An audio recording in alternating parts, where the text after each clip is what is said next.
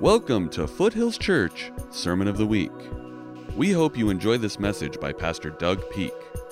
For more information about this podcast and other resources, please visit foothills.org. Welcome. I am Douglas Peak, and I am inviting you, all who are on campus, or all of you who are doing church at home and watching online, to be a part of our family. Especially if you just moved here, you relocated, or you're looking for a place where you can feel like you're at home. It's not hard to get to know us. You can do so anonymously. You can just text FH New to 72,000, and you can get to know our church. You don't have to sign up for anything or give any information. You can just do it from anywhere in the globe, text that number, and then you get to watch some videos and read some things if you want to read about who we are as a family, as a community of faith, and I want to invite you to be a part of it. We're currently in a series called Jesus Loves Me, and it's about the essential beliefs of the faith. And a couple things you should just be aware of if you're hearing for the first time or coming up to speed, and that is there's not a whole lot of essentials. There's really only 5.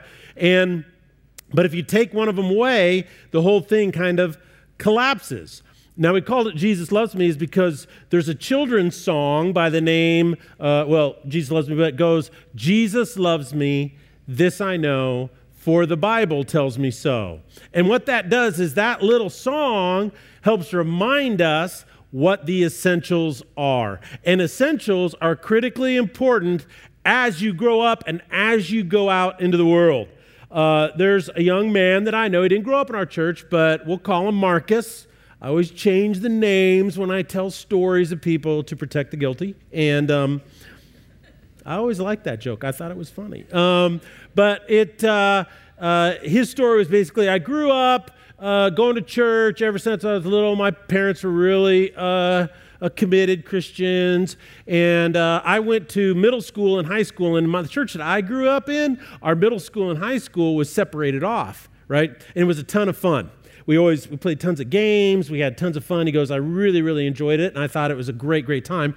And then he goes off to college. And when he's at college, he gets there, he's trying to feel his way out, find a new group of people and so forth. So he gets kind of an eclectic group. He was put with some roommates, and none of them were believers. So he starts going to parties, and he meets this girl. She really likes him. And he says, looking back, he goes, what I wish I would have known then that I know now is she was a very broken person. And so she was looking for people to tell her who she was. And she kind of latched on to me initially, and I didn't realize that. She was sexually aggressive, and he was like, well, I'll roll with that. That's not so bad. And, this is his story, not mine. And what happened is, so he was kind of sort of, just kind of looking for himself. He didn't know what. He had this new girlfriend, and he started drinking because they were going to parties. He'd get sloshed on the weekends, but it didn't really interfere with his grades that first semester. And that second semester, he went to the Introduction to Philosophy class. They have all different names for him in all different universities across the board. And he said he was sitting in there, and the professor got up there and said, I don't want anybody to really raise your hand or say anything. He says, but I'm going to ask you a couple questions. And he goes, if you consider yourself a Christian, you believe that God is all powerful, right? And Marcus thinking, yeah, of course we do. And then he goes, okay, and as a Christian, you believe that God is love, right? And he goes, well, yeah, I've heard that. God loves me ever since I was a little kid, Jesus loves me, this I know. And he goes, okay, there's evil in the world, right? And so he's like, well, of course. There's evil in the world. And so then the professor tells these stories about, kids who get cancer and die. He tells a story about a young boy that was molested and it destroyed his life. He tells a story about a village wiped out by a tsunami. And he says, so everybody's like, oh, those are, painful stories. And he goes, so if God's all loving and all powerful, then why does he let that stuff happen? And Marcus was like, that's a really good question. And he says, it's in that moment I lost my faith because I didn't have an answer. And it had a huge impact on his life from that day forward. He had an on-again, off-again relationship with this girl. It was super unhealthy. It was toxic. And in one of those rare situations, she was highly controlling and abusive. She'd hit him with stuff, and every time he tried to leave, she'd say, "I'm going to accuse you of all of these things." And so they actually ended up getting married. They had a kid, but his drinking got worse. He became a full-blown alcoholic, and his life was just totally messed up. His parents couldn't even talk to him anymore. He had no relationship with them. And then what happens, he said, one day he went to AA, and sitting in an AA meeting, he said, "For the first time I realized in my life there was something wrong with me. There was something wrong with me." Now what's really interesting is that this little thought experiment is extremely popular in our culture today. In our family, we grew up, my oldest son is a big Green Bay Packer fan, so we're interested in the players, and I don't know if you follow Aaron Rodgers or not, but he's what we call a high IQ guy. He's a really intelligent guy, reads a lot of books, super smart. He did an interview with Danica Patrick, who is a retired NASCAR race car driver, about just life and stuff like that. It's about an hour and a half long, but he gets into religion, and he talks basically, and he says that basic thing, and that is, well, I can't believe in a God that says he's all loving and lets bad things happen to people. And so he's not a believer. He's not, he's not sure what he is. He doesn't know. But he tells the same story as Marcus. I grew up going to this group in high school. I didn't go to church. I grew into the group. It was tons of fun. We had fun all the time. And then I went to college, and I read books, and I read things, and I didn't have, and he goes, I just don't know why, if there is a God, why there's evil in the world. Now, anybody who spent any time reading any philosophy would say to you that, well, what you're doing is circular reasoning at its best, because you're actually using God to disprove he exists. You see, if there is no God, then there's no definition of evil, so you can't even say there's evil if there's no God. So how can you say there's no God by using evil? That makes no logical sense whatsoever. But most people don't live in logic, which is upstream. Everybody lives where? Downstream. So I'm going to show you an essential that is really powerful And the first one, I want to just recap, and that is, we answered the question, the song, Jesus Loves Me. Okay, Jesus. Who is Jesus? Jesus is what? Jesus is God. And today we're going to answer the question, what did he do? Jesus loves. That's what he did, is he loves. And if we understand what real love is, then we understand that God is not only loving, but he loved us in the best way that we could ever come up with. Now, how do we know that? There's a conversation in the Gospel according to John between Jesus and a man named Nicodemus. And the whole reason why this conversation is recorded by John is to show us a contrast. And a contrast that most people who live downstream never, ever get. But it's critical if you want to be redeemed and awakened spiritually in order to walk with God.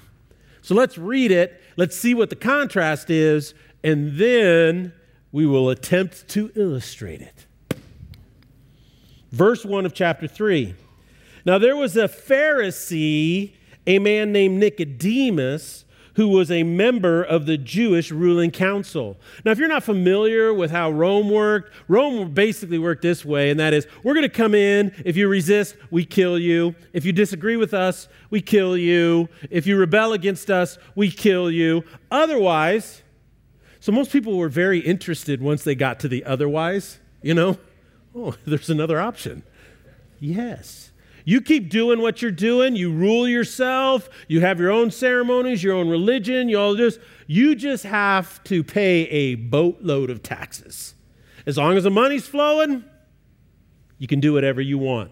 Because of that, the Jews had their own rulership, okay? There was King Herod, and then there was a thing called the Sanhedrin that ruled a lot of the religious life and even the downstream daily life of what? Everyday Jews. And this guy Nicodemus was one of the people on the Sanhedrin. So he was like modern day maybe a congressperson or a parliamentarian or something like that. He had a lot of power. And he comes to him in the middle of late at night. So this means he believes in Jesus, he's curious about Jesus, but he doesn't want anybody else to know. So he comes at night. And he says, Rabbi, which is a form of respect. So right off the top, he gives him honor. We know that you are a teacher who has come from God. Well, this is a big deal because to Jews, they only believed that the covenant that was given to Moses and then written down was the only way God had ever communicated with them before. And so now he's saying, you're actually someone who's come from God as a prophet to speak to us. So he's saying, basically, I want to know more about God or the kingdom of God. And he goes on to say this, for no one could perform the signs you are doing if you were not with him. Jesus replies, very truly I say to you, no one can see the kingdom of God unless they are born again. So this is a point where we start to see the contrast. Nicodemus then says, how can someone be born when they are old? Nicodemus asks, surely they cannot enter a second time into their mother's womb to be born. This just goes to show you that Nicodemus had a sarcastic streak, right? But he also was saying how ridiculous what Jesus is saying was to him. This is ridiculous because to him, birth was what? It was a physical, material world thing, right? Then he goes on to say, Jesus goes, well, very truly I say to you, no one can enter the kingdom of God unless they are born of water and the Spirit. This right here would rock Nicodemus's world. Because in Nicodemus's mind, as a Jew, as a leader of the Jews, a ruler of the Jews, his job was to say that we must be right with God by keeping the daily covenant. We have to eat this, dress this, pray this, perform these sacrifices at these times, eat at these feasts. We have to do all of these things because that's how we experience the kingdom of God right now. He's going to deliver us from the rulership oppression of the Romans. He's going to bless our fields. He's going to bring us earthly peace. And Jesus says, well, if you want to enter into the kingdom of God, you must be born of the flesh, right? And the Spirit. And he's like, what in the world are you talking about? Listen to what he says. Flesh gives birth to flesh. Spirit gives birth to spirit.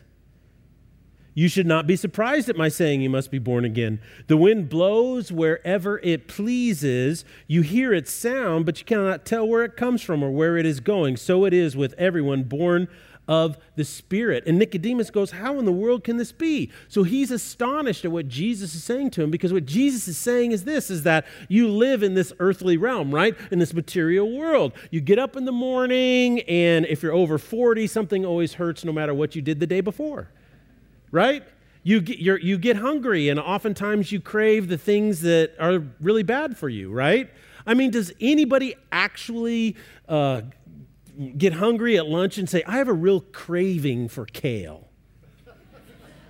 I mean, if that were true, then why do they put kale in all this stuff? You know, honey and nuts and lemon. You know, nobody walks around chewing on kale, right? That's just not a thing.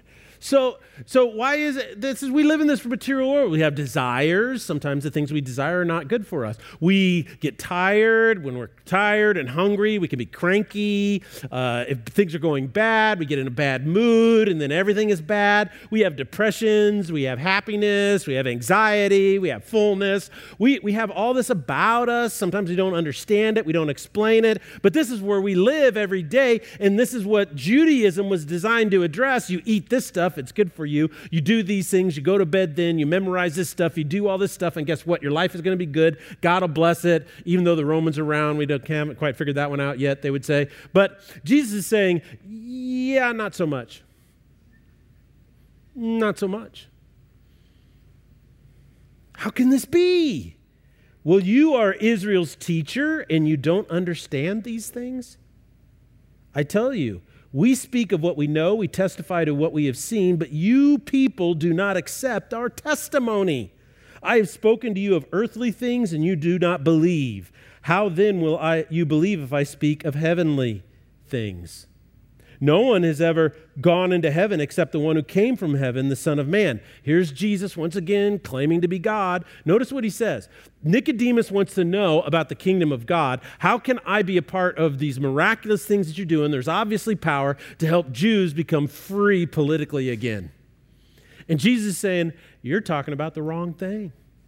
Because what I'm talking about is something more important. How can you be a teacher and understand what the law is and not realize that the law is pointing to something more important? You know, I could see Jesus saying to Nicodemus, do you not know when David said that sacrifice and offering you do not desire, but a broken and contrite heart? You see, that's a spiritual thing. The law always points to the spirit, your soul. You have a soul, my friend. Your earthly, material life can be changed by religion, but your soul must be brought to life. It must be brought to life. Just as Moses lifted up the snake in the wilderness, so the Son of Man must be lifted up, that everyone who believes may have eternal life in him. Now, Nicodemus understood this. You may not. It comes from Numbers chapter 21. And basically what happened is, in the Old Testament, the Israelites were in Egypt for 400 years, and they'd been enslaved by the Egyptians. They grew to probably somewhere between 750,000 in population. It could be as high as 4 million. We don't know exactly. Estimates are somewhere between 1 million and 2 million. And so what does God do? God asked Charlton Heston to go down there and lead them out of Egypt, right? You know? I mean, wasn't he the best Moses ever? You know, let my people go. You know? So Moses then leads them out, and they're in the wilderness, the Negev desert, and they're going across the desert. It takes them 42 years. Part of it, I think, is just because it's such a massive group of people. How could you get up the entire population of Boise, Idaho, Meridian, Idaho, Eagle, Caldwell, and Nampa and say, hey, we're going to march across eastern Oregon until we get to the coast? How long do you think that would take? Maybe that was part of it. I don't know. All I know is that they get out there, and invariably when you're on the journey, it doesn't matter if you're 4 million or 4 in a car, somebody at some point says, when are we going to get there? And that's what they started doing, and they were tired, and they were not happy. And even though God was feeding them with manna, giving them water, coming out of rocks, didn't matter. They get angry. They start complaining about God and Moses and all the leadership. They just get super negative. And so snakes come into the camp. They're asps. You get bit. They're called the two-step asp. If you get bit by an asp, you get 2 steps, and then you fall over and die. And so the people go, oh, please beseech God. So what happens is, back then, you know, Jesus had not come. Jesus hadn't died on the cross. So the only way they could do it is through Moses. Moses entreats God, and God says, okay, here's what we're going to do. You know what we're going to do? Is I want you to take that snake, and I want you to make a bronze image out of it. I want you to mount it on a pole and put it 100, 200 feet in the air on the top. So that somebody's in their tent and they move a wicker basket or something like that, and they get bit by that snake, they can walk outside quickly as possible, look at that thing, and they would be healed. So what is Jesus saying? He's saying, I will be lifted up on the cross, and all men who look unto me, who believes in me, not as a person, but what this person came to do, will have eternal life. And then here's the most famous verse in the Bible. For God so loved the world that he gave his one and only Son. Some says only begotten, meaning that Jesus is unique and special. That whoever believes in him shall not perish, but have everlasting life. For God did not send his Son in the world to condemn the world, but to save the world through him. See, that's a very important phrase. Save the world through him. The sandwich sign has caused heresy. You know the sandwich sign? It's only big enough to write Jesus saves on it. That's all you get. Now, if you could get a bigger sandwich sign, you could actually say something accurate. Jesus saves through himself. Maybe what we ought to do is have a sandwich sign that says Jesus saves, and on the back it says through himself. Would that work? I need a better joke book. It's not working for me. It says, he did not come into the world to condemn the world, but to save the world through himself. For whoever believes in him is not condemned. Whoever believes in him is not condemned, but whoever does not believe stands condemned already, because they have not believed in the name of God's one and only Son. This is the verdict. So here is the judgment. You're already judged or not judged based on this truth. Light has come into the world, but the people loved the darkness instead of the light, because their deeds were evil. Everyone who does evil hates the light and will not come into the light for fear that their deeds will be exposed. But whoever lives by the truth comes into the light, so that it may be seen plainly that what they have done has been done in the sight of God. So what is he saying? He's basically saying, very simply, that the world is wrapped up in the bad things that they do, right?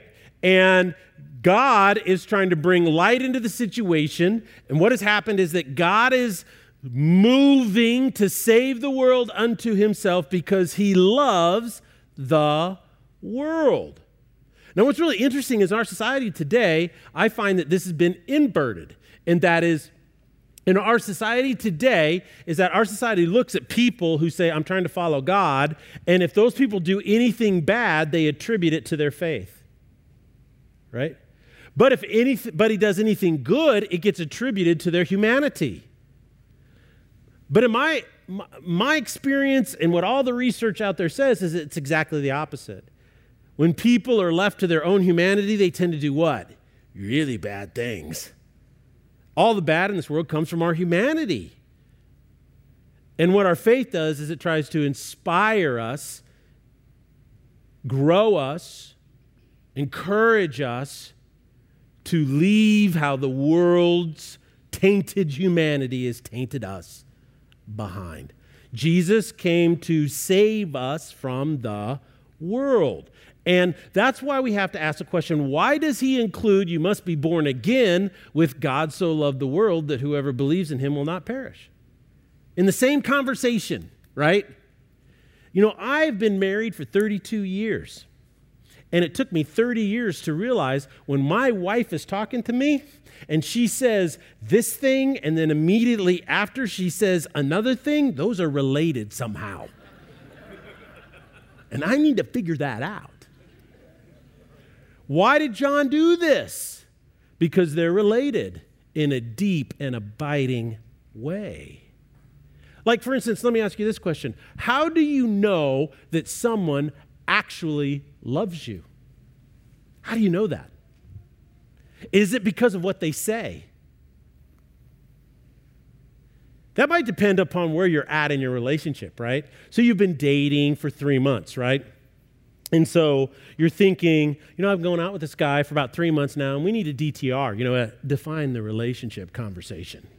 So we need a DTR. So you're sitting there talking, and she's sitting there thinking, I don't know, do I say this? Do I not say it? Da-da-da. And something happens, and she can't help herself. She goes, I love you.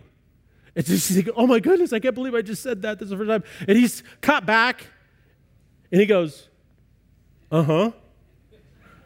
She's thinking, that's not what I want. That's not what I expect. He goes, I love you too. So at that moment, you're thinking, wow, that's a leap forward in their relationship, right? But 10 years of marriage, and they say, well, I really love you. Well, I'm not so sure about that because yesterday you said you hated my guts. I'm not quite sure I got all this figured out. So is it based on what you say, right? Because it says in the Bible that the same mouth that praises God does what? Insults other human beings. So is that how you know? Well, maybe it's something else. What about this? Is it when you're really needed? Like when they take stuff from you? Like, well, her life would fall apart if I wasn't there taking care of her, you know? Her life would fall apart if I wasn't taking. Is that love? Is that how you feel loved when someone takes from you? Or do we know what love is when do we really feel loved? Is it really ultimately what that other person does? You know, guys, you could be married to a woman, right? And you're going through a rough patch at work, and she's trying to help you work through it a little bit. She's encouraging you, you know, and you make a really big mistake, and then you get fired, and then you go, man, My wife's not working right now. We're losing all of our income. This isn't good. We've got mouths to feed. And you go home, and your wife is scared about what's going on. And you say to her, I just got fired today, right? And she walks over. She gives you a hug. And she says, things aren't going good for us right now. But I'd never want to go through this with anyone else but you. You're my husband and I believe in you. And we're going to figure this out because you're a winner. Guys, would you love a woman like that? Yeah, you would. Because here's a woman in sometimes your greatest failures who says, I'm with you. I'm with you. Ladies, if you're married to a man, and it's fun to get flowers, isn't it? It's fun when he actually asks you out on a date and plans something. That's kind of fun. When he does things that are special. Those things make you feel good. They're romantic. But let me ask you a question. Wouldn't you rather have a man that when you had the flu and you're in the toilet throwing up, comes in and he holds your hair? I mean, the guy's in the impact zone, for crying out loud. Right? He's right in there, And you come out of that, you go, I'm kind of embarrassed. But you know that in that moment, if that guy's going to love me in that moment, he's going to love me when I'm 60 and I don't look like I'm 20 anymore. He's going to love me when I'm 80 and I don't look like I'm 60 anymore. Because you know that his love isn't dependent upon how you look or where your hair's at or how you fit in the dress. You see, how do we actually know someone loves us? It's not what they say. It's not what they take. It's not even what they give. It's what they do. And what did God do? What did he do? It says he loves you. So what does that mean?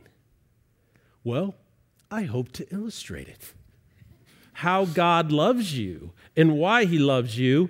But this has to do with chemicals and stuff. And so I'm a little nervous if it's actually going to work or not. So, all right.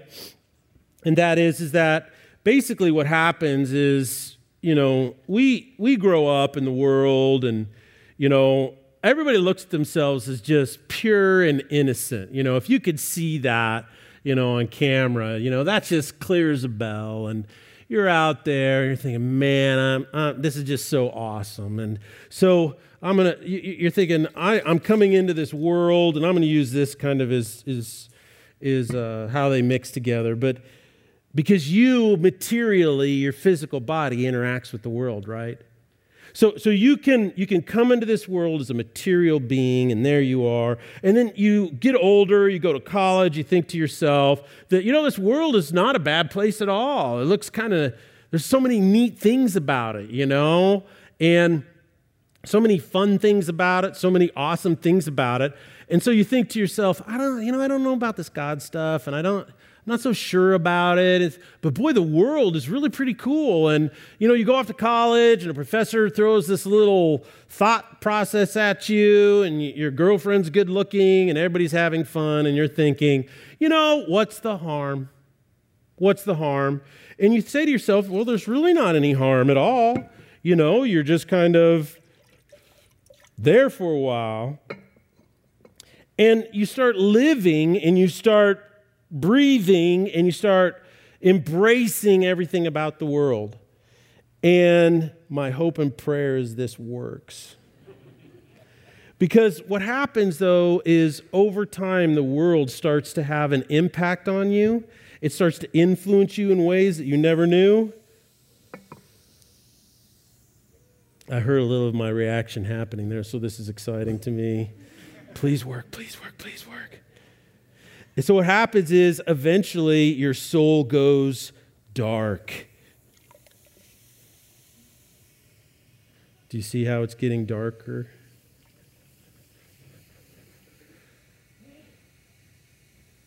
And you can hear it in there. you get a taint on your soul, and then that taint just slowly and slowly and slowly influences everything about you. And as your soul starts to get darker and darker, you're like, what's wrong? Why are things not as good and as happy and as fun as they used to be? Why is it that they are not as enjoyable or fulfilling as they used to be? And that's because, as you see, your soul just gets darker and darker and darker. And this is what Jesus meant when he said the following words. He says, "You must be born again." He says, "I've spoken to you of earthly things and you don't believe. How are you going to believe the heavenly things I speak of? No one's gone to heaven, only the Son has come from heaven." And he goes, this is why God loved you so much. He came because he knew that living in this world turns your soul dark. It pollutes it. And what's odd about this is some of what you see inside of yourself is still good, but look at all of that darkness that's floating around, and it clouds your judgment. It clouds the way you manage your relationships. It clouds the way you perceive your spouse. It clouds how you raise your kids. It clouds all of these things. And it says, so Jesus came, and Jesus came for a purpose. So, right? Remember we took Jesus out of the God box, And then I just love that beaker because it's like massive. I love that thing. And so it says he came into this world so that when you interact with Jesus,